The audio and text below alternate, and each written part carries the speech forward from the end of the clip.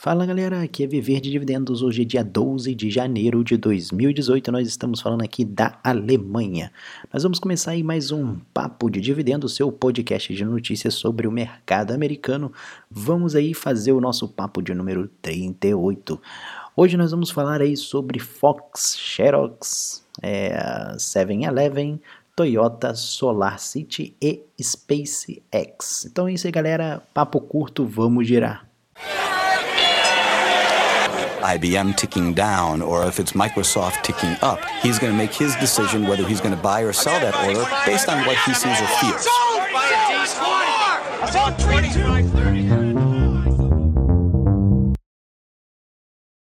Começaremos aí falando aí do dólar canadense e do peso mexicano que começaram em queda o dia de hoje. Isso foi motivado por um relatório da Reuters que soltou que o Canadá está bem certo de que os Estados Unidos vai pular fora do NAFTA. As negociações com o NAFTA ainda continuam. Os Estados Unidos devem aí nas próximas semanas aí voltar lá para o Canadá e Montreal para continuar a negociar, mas os canadenses não estão nada felizes com o desenrolar da negociação. E a China está aproveitando aí junto com o Canadá e fazendo coro aí contra o protecionismo americano. A China emitiu uma nota reclamando aí nesse sentido desse aumento de protecionismo nos Estados Unidos. A Reuters até replicou isso daí. O motivo da nota chinesa foi por conta da notícia que a gente deu aqui no último papo.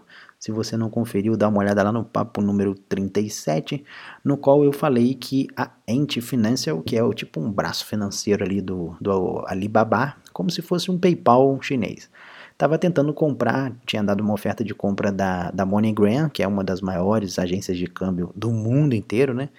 E os órgãos reguladores americanos, na verdade, recusaram essa compra, não permitiram avançar por conta de riscos de segurança financeira nos Estados Unidos, já que era uma empresa chinesa comprando essa empresa americana. A China também ressaltou novamente que um outro negócio entre uma empresa chinesa, a Huawei, e a AT&T, que estavam fazendo uma parceria bem interessante, também foi brecada pelos órgãos regulamentadores por conta de questões de segurança. Então a China está bastante preocupada com esses movimentos recentes e vem batendo nessa tecla aí. Bom, é de se esperar, era isso que a gente esperaria do governo Trump, e eu estou ansioso para ver o dia que ele vai sair da ONU, né? Seria aí o fechamento com chave de ouro. A ONU, que já falei aqui diversas vezes no cast, que serve a interesses globalistas, não tem nada de humanitário naquilo lá, e são na verdade boa parte dos países, né, a grande maioria dos países que compõem a ONU são contra Israel. Pela ONU, Israel sumia do mapa, e se você colocar na ponta do lápis não só aqueles países que são declaradamente contra, existem boa parte de países ali que são apoiadores desses países que são declaradamente contra. Você quer um exemplo? Basta ver aí a votação que teve na ONU aí contra a medida do Trump de reconhecer Jerusalém como a capital de Israel, no qual o Brasil, infelizmente, votou contra essa medida do Trump. Então, eu acho interessante, tomara que o Trump consiga pular fora desse ninho de cobra aí. É claro que a ONU não depende do dinheiro americano, mas enfim, já que o Trump está com aquela promessa de corte de impostos, que eu já falei aqui nos casts anteriores, fiz até um artigo especial sobre isso, e vou publicar lá no Express, mas se ele pretende cortar os impostos, ele precisa de reduzir muito, muito mesmo a questão das despesas públicas americanas, e um dos pontos disso seria aí a ONU, e outro ponto aí, esse NAFTA, que já está meio que encaminhado à saída. Enquanto que a China, Canadá e Estados Unidos ficam trocando farpas, a Alemanha vai correndo por fora.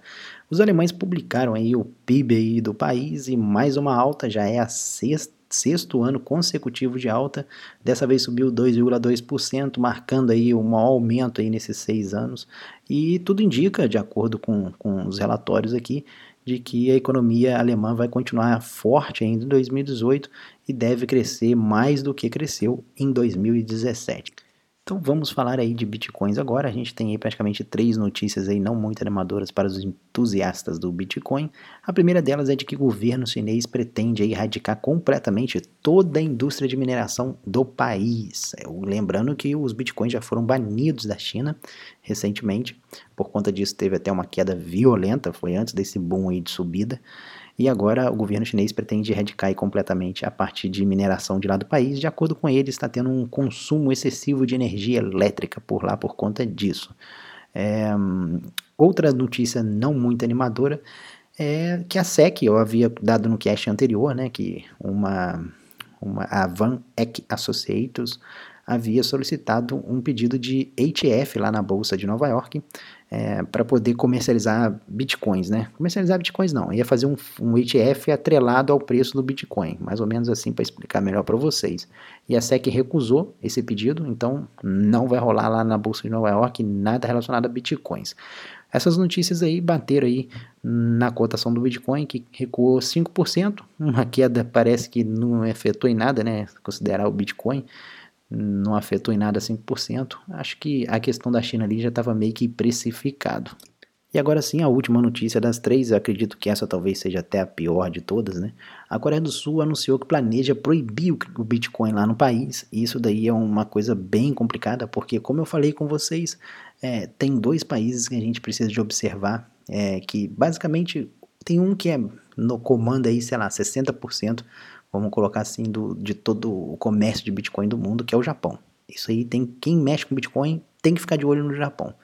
E o segundo seria a Coreia do Sul, que também tem uma parcela grande ali de movimentação no mercado. E o governo coreano está querendo banir os bitcoins. Isso daí é uma coisa bem complicada aí para quem investe em bitcoins. Até o próprio Warren Buffett falou agora recentemente que, comentando sobre a especulação em cima dos bitcoins e das criptomoedas, de acordo com ele, ele disse assim: terá um final ruim, vamos dizer assim, traduzindo para o português. Mas, realmente, eu sempre falei com vocês aqui no cast que Bitcoin não é uma coisa para se investir. Eu uso o Bitcoin para transferir dinheiro de um lugar para o outro. Ele foi feito para isso, né? O poder dele é isso daí. O pessoal está especulando em cima, tentando ganhar dinheiro, e muita gente, né? Aqueles espertinhos vão lá e tentar arrancar uma grana aí desse mercado. Acaba que esses caras geralmente ganham tudo e acabam perdendo tudo antes que o mercado, a bolha estoura. Então, assim, é uma situação complicada. Às vezes as pessoas me chegam perguntando: o que você acha de botar grana em Bitcoin? Eu sempre falo para não mexer com isso, porque realmente tá completamente fora do senso ali o preço do Bitcoin. Não quer dizer que o Bitcoin vai deixar de existir. Quem lembra aí da crise de 2000 aí, onde as empresas de internet, né, as empresas bolha.com que a gente chama, foram lá para as alturas, né? As cotações de empresas de internet valiam uma fortuna e a empresa nem dava lucro. Então a bolha estourou um dia, a bolsa despencou pra caramba, e mesmo assim a internet não deixou de existir, a internet está aí até hoje. Então eu acredito que o Bitcoin vai ser a mesma coisa. O Bitcoin vai continuar existindo, não vai parar de existir, mas não vai ter esse hype de especulação gigantesco que existe em cima dele. Como eu falei com vocês, essa última notícia da Coreia é preocupante e as cotações do Bitcoin refletiram isso, já caíram 10% e acredito que deve derrubar ainda mais quando o pessoal acordar para o tamanho do buraco. Então, eu falei com vocês aqui antes, dois mercados que vocês têm que ficar de olho, principalmente o Japão, que é o grande movimentador de Bitcoin, e a Coreia do Sul.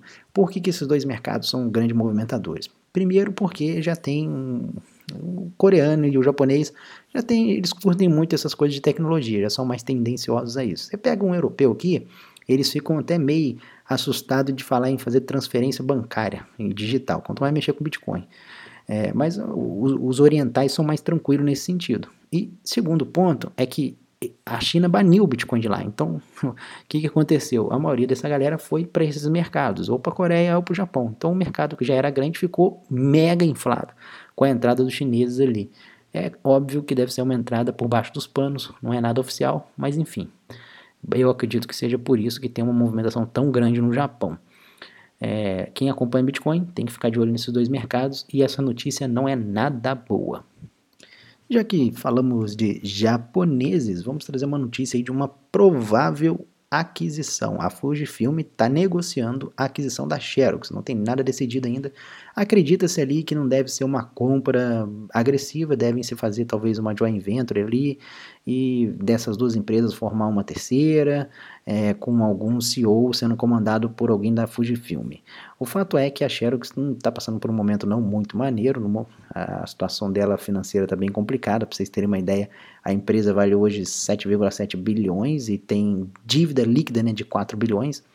Então, assim, não tem conseguido encontrar um crescimento consistente. Pode ser uma boa opção aí, talvez, essa fusão com a Fujifilm. tanto para as duas, né, que não estão lá muitas coisas, mas pode encontrar alguma sinergia entre as duas. Portanto, não se assuste se você ver aí nos próximos dias alguma notícia nesse sentido de que a Fujifilm acabou de comprar a Xerox. Bom, vamos falar aqui agora de Fox. A Fox que já recebeu ainda não, né? Vai receber aí uma bolada da Disney pela venda de participação dos seus negócios. Já comentei sobre isso aqui no papo de dividendo. Já fiz um artigo também lá no Express sobre a Disney. Então vale a pena você dar uma olhada lá. Mas o fato é que a Fox está com bastante dinheiro no caixa com essa venda e é natural que ela vai sair no mercado buscando aquisições. O seu Murdoch já começou a fazer a sua primeira. Ele anunciou aí a compra de 10 estações da Sinclair Broadcast Group. Os termos não foram divulgados, mas de acordo com a notícia que saiu, essa negociação com a Sinclair está condicionada a uma outra compra que a Sinclair está fazendo. A Sinclair está tentando comprar lá por 4 bilhões a Tribune Media, já deu o lance, já está tudo ok, falta só a aprovação dos órgãos regulamentadores.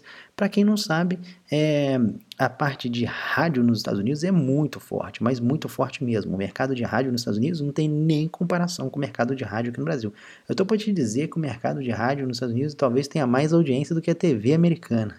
Mas enfim, a questão do rádio lá nos Estados Unidos é muito forte. E a Sinclair se tornaria aí a maior estação de rádio da América, vamos dizer, com 223 estações, abrangendo 72% do país com essa aquisição da Tribune. Uma vez que ela faça isso, ela vai passar essas 10 estações de TV local para a Fox. A Fox vai comprar, incluindo ali Denver e Seattle. Então uma coisa está condicionada à outra, obviamente, né? Então vamos torcer que, aliás, na verdade os acionistas da Fox devem estar torcendo para o negócio sair. Com isso, né, a Fox vai passar a ter 28 canais em 17 mercados, incluindo aí Nova York, Los Angeles, Chicago, Dallas, São Francisco, Washington, DC e Houston. Então acho que basicamente é isso. A Fox passaria a ter ao todo aí no mercado, com essa aquisição, 28 canais em 17 mercados. Bom, agora mudando aí essa vibe aí de aquisições, vamos falar aí de algo não muito bonito aí para os acionistas da 7-Eleven. A 7-Eleven aí foi vistoriada nos Estados Unidos. Para quem não conhece a 7-Eleven, né, abrir uns parênteses aqui, né, 7-Eleven é uma das, acho que capaz de, arrisco dizer, é a maior loja de conveniência do mundo, né. Está presente em 17 estados lá dos Estados Unidos, mais a capital. Praticamente aí, quem mora no Japão aí sabe que é impossível você andar por cada esquina lá e não tropeçar numa 7-Eleven. Acho que lá é onde eles têm o maior número de lojas. Mas enfim, nos Estados Unidos foram vistoriadas 100 7-Elevens e encontraram 21 imigrantes ilegais trabalhando na 7-Eleven. Isso é um problema complicadíssimo, né? Porque acaba não só para os próprios funcionários, né? Mas como também para os concorrentes, né? Porque, pô, contrata um cara de imigrante ilegal e tal, aí como é que vai fazer para pagar? O cara fica com um custo mais baixo, fica desleal à concorrência, né? Inclusive, eu estava até trocando uma ideia esses dias aí com um leitor ali via WhatsApp e estava falando com ele do problema aí no Brasil que a gente tem da China, né? A entrada de mão de obra escrava no Brasil de chineses. Essa última vez que eu visitei o Brasil, eu fui na minha cidade lá, eu conheço muitos lojistas, né? Porque eu implanto o sistema nas lojas dele. E um dos lojistas lá, a gente estava até tarde conversando com ele na rua e tal, e na loja da frente dele tinha uma lojinha daquelas de tipo R$1,99 que a gente vê aí no Brasil, que tinha aquela lojinha que vendia coisinha baratinha, e tinha lá um chinês com a família dele, a esposa e o menino, eles trabalhavam na loja. Cara, já era umas 10 horas da noite, estava tudo fechado, e o China estava lá com a lojinha funcionando 100%. Cara, é óbvio que aquele cara ali não era mão de obra escrava vindo da China. Então, assim, é uma coisa que está acontecendo esse problema nos Estados Unidos e também no Brasil, né? Tá vindo uma grande onda de imigrantes, vamos dizer assim, entre aspas, né? Na verdade, são trabalho escravo, vamos dizer assim, exportação de trabalho escravo para esses países. Então, a China vai e monta um monte de loja lá nesses países, bota os funcionários para trabalhar lá em regime de escravidão. E infelizmente é um problema muito comum e a gente tem que pensar em alguma maneira de resolver isso. Porque esses trabalhadores que estão lá não são culpados disso, eles na verdade são a vítima, né? Muitas vezes esses empresários, não sei se podemos usar esse termo lá da China, exploram o próprio povo, né? Uma coisa absurda, mas enfim. É uma coisa bem complicada aí. E dificulta, né? Dificulta a vida do trabalhador ali, dificulta a vida do empresário brasileiro, porque, é igual esse meu amigo, não é do mesmo ramo que ele, né? Mas, enfim, imagina que fosse uma outra empresa do mesmo ramo. Como que ele vai concorrer com um chinês que trabalha escravo lá até 10 horas da noite, não paga direito trabalhista nenhum, não paga absolutamente quase nenhum imposto, porque eles recebem tudo no dinheiro para não pagar imposto. E ele lá fazendo tudo direitinho, pagando os tributos dele e o custo dele lá nas alturas, aí os chineses vão entrar com o pé no peito lá, com o custo lá embaixo. Então é algo bem complicado mesmo. Bom, continuando aí a falar sobre novidades, vamos mudar de assunto agora, né? Nós temos aí o anúncio da Boeing. A Boeing conseguiu fazer o primeiro protótipo de avião não tripulado, né? A ideia do avião é trabalhar ali na questão das entregas. Então, vai botar a carga ali naquele avião, ele vai para o outro aeroporto e pousa lá sozinho e faz a distribuição ali daqueles materiais. Então, é um passo importante. A gente fala aí bastante aí da questão de carros autônomos. Então, aí já falamos também aqui dos navios autônomos. Por que não também dos aviões autônomos, né? Seria como se fosse um drone, vamos dizer assim, né? E continuando aí, a gente teve aí a notícia de que a Toyota está abrindo uma nova fábrica lá no Alabama, nos Estados Unidos, e deve investir em algo em torno de 1,6 bilhões nessa planta e vai gerar cerca de 4 mil empregos diretos lá. A produção estima-se que seja de 300 mil veículos por ano. Isso daí é um ponto positivo, pois demonstra aí o resultado, né, do corte de impostos do Trump, e a ideia do Trump é trazer essas fábricas de novo para os Estados Unidos, e a Toyota é uma das primeiras que está fazendo isso, montando lá a fábrica lá, demonstrando que está afinada aí com esse momento aí de redução de impostos do Trump. E acredito que outras empresas, com o tempo, quando verem que é mais competitivo, mais vantajoso, abrir a fábrica lá no solo americano, é capaz de todas elas migrarem para lá. É bom para os trabalhadores americanos, porque gera emprego, né? Como foi visto ali, 4 mil empregos, e é bom para a economia como um todo, né? Bom, para finalizar o nosso cast de hoje, vamos falar aí sobre a Tesla.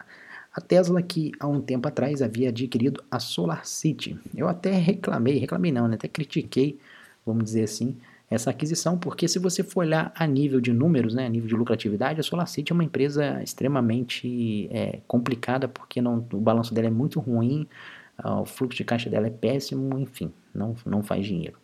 Mas se você for olhar essa estratégia de aquisição, olhando o conjunto todo que a Tesla pretende montar, vamos dizer assim, faz parte de um dos pilares de sustentação, essa questão aí da SolarCity. A ideia da SolarCity, para vocês entenderem, é fabricar telhas, né? Telhas coloniais, aquelas que a gente vê de barro aí, só que ao invés de ser de barro, essa telha vai acumular energia solar. Então você imagina o potencial disso, né? A longo prazo, a gente sabe que a energia é um dos grandes problemas aí dos carros autônomos, né? Então imagina um usuário de um Tesla, né, ter que toda hora ficar parando para abastecer, da onde tira essa energia. Então ele pode puxar agora essa energia direto das telhas.